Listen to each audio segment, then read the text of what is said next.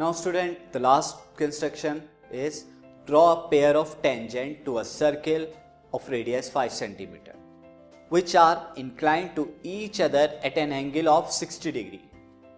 आपको क्या करना है, पहले ड्रॉ करना है 5 सेंटीमीटर का सर्किल और दो ऐसी टेंजेंट ड्रॉ करनी है सर्किल पर जिन दोनों के बीच में एंगल 60 डिग्री हो, इंक्लाइंड हो 60 डिग्री. किस तरह से करेंगे स्टूडेंट, यहां मैं क्या करूंगा, पहले कंस्ट्रक्शन ड्रॉ कर लेता हूं, उसके बाद मैं आपको एक्सप्लेन करूंगा कि किस तरह से ये है. तो first of all construction draw करते हैं, देन इसकी एक्सप्लेनेशन भी देनी होगी क्योंकि ये हम इनडायरेक्टली बनाएंगे स्टूडेंट, क्योंकि डायरेक्टली ये नहीं बन पाएगी तो हम इनडायरेक्टली वे में इसे बनाएंगे. देखिए कैसे. तो first steps of construction. 1. Draw a circle with radius 5 centimetre and centre O. ये आपने बना दिया सर्किल, सेंटर O है, radius 5 centimetre.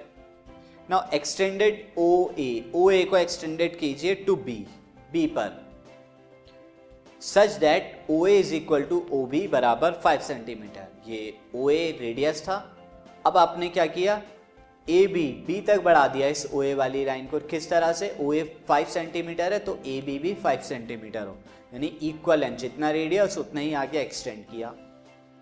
Now with A as center, draw a circle of radius OA is equal to AB is equal to 5 centimeter.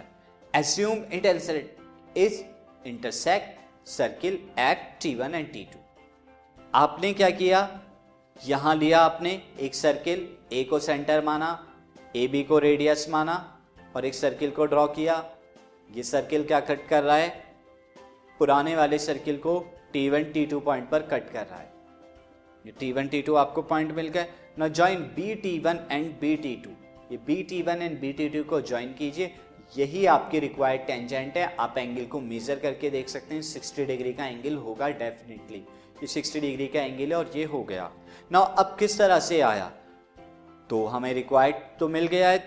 तो अब इसकी मैं explanation आपको बता दूं कि क्यों है 60 डिग्री का एंगल बीच में, क्योंकि हमने तो कोई 60 डिग्री का एंगल नहीं बनाया.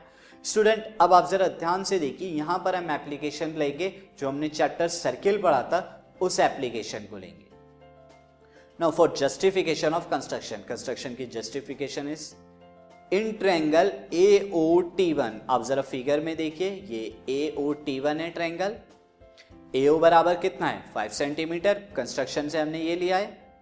OT1 कितना है, वो भी 5 सेंटीमीटर है. रेडियस ऑफ सर्किल के बराबर होगा. देखिए 5 सेंटीमीटर वाला सर्किल ड्रॉ किया था ना, और ये रेडियस है, आप देख सकते हैं. नाउ AT1 ये भी 5 सेंटीमीटर है. ये भी क्या है, radius of circle with centre A and radius 5 centimetre. ये सब 5 सेंटीमीटर के हैं. तो अब इसका मतलब क्या हुआ, देयरफॉर सारे साइड क्या है, इक्वल है. अब जब सारी साइड इक्वल है तो एक ट्रायंगल AT1O क्या हुआ, इज एन इक्विलेटर ट्रायंगल. ये एक इक्विलेटर ट्रायंगल होगा. Therefore, angle T1OA is equal to 60 degree and angle T1OT2 कितना हो जाएगा, जिस T1OT2 is equal to 120 degree हो जाएगा. जब वो 60 का है तो ये वाला एंगल 120 डिग्री का होगा. क्यों, since BO is the bisector of angle T1OT2. BO क्या है, बाइसेक्टर है इस एंगल का, क्योंकि जो लाइन जो है point of contact, point of tangent से और सेंटर तक आती है, वो सेंटर पर बनने वाले एंगल को बाइसेक्ट करती है. हमने सर्किल में पढ़ा है स्टूडेंट. तो बाइसेक्ट कर रही है, ये वाला एंगल 60 डिग्री है तो कंप्लीट 120 डिग्री होगा. Now angle T1BT2 plus angle T1OT2 is equal to कितना होगा, 180 डिग्री.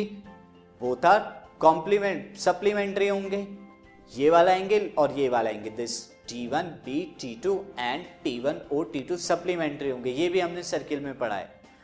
अब इस T1OT2 की वैल्यू कितनी है, 120 डिग्री रखिए.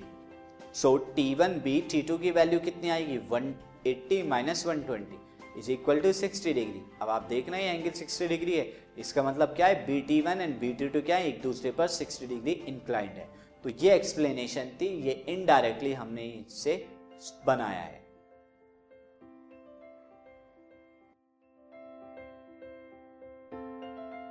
This podcast is brought to you by Hubhopper and Shiksha Abhiyan. अगर आपको ये पॉडकास्ट पसंद आया तो प्लीज़ लाइक, शेयर और सब्सक्राइब करें और वीडियो क्लासेस के लिए शिक्षा अभियान के यूट्यूब चैनल पर जाएं।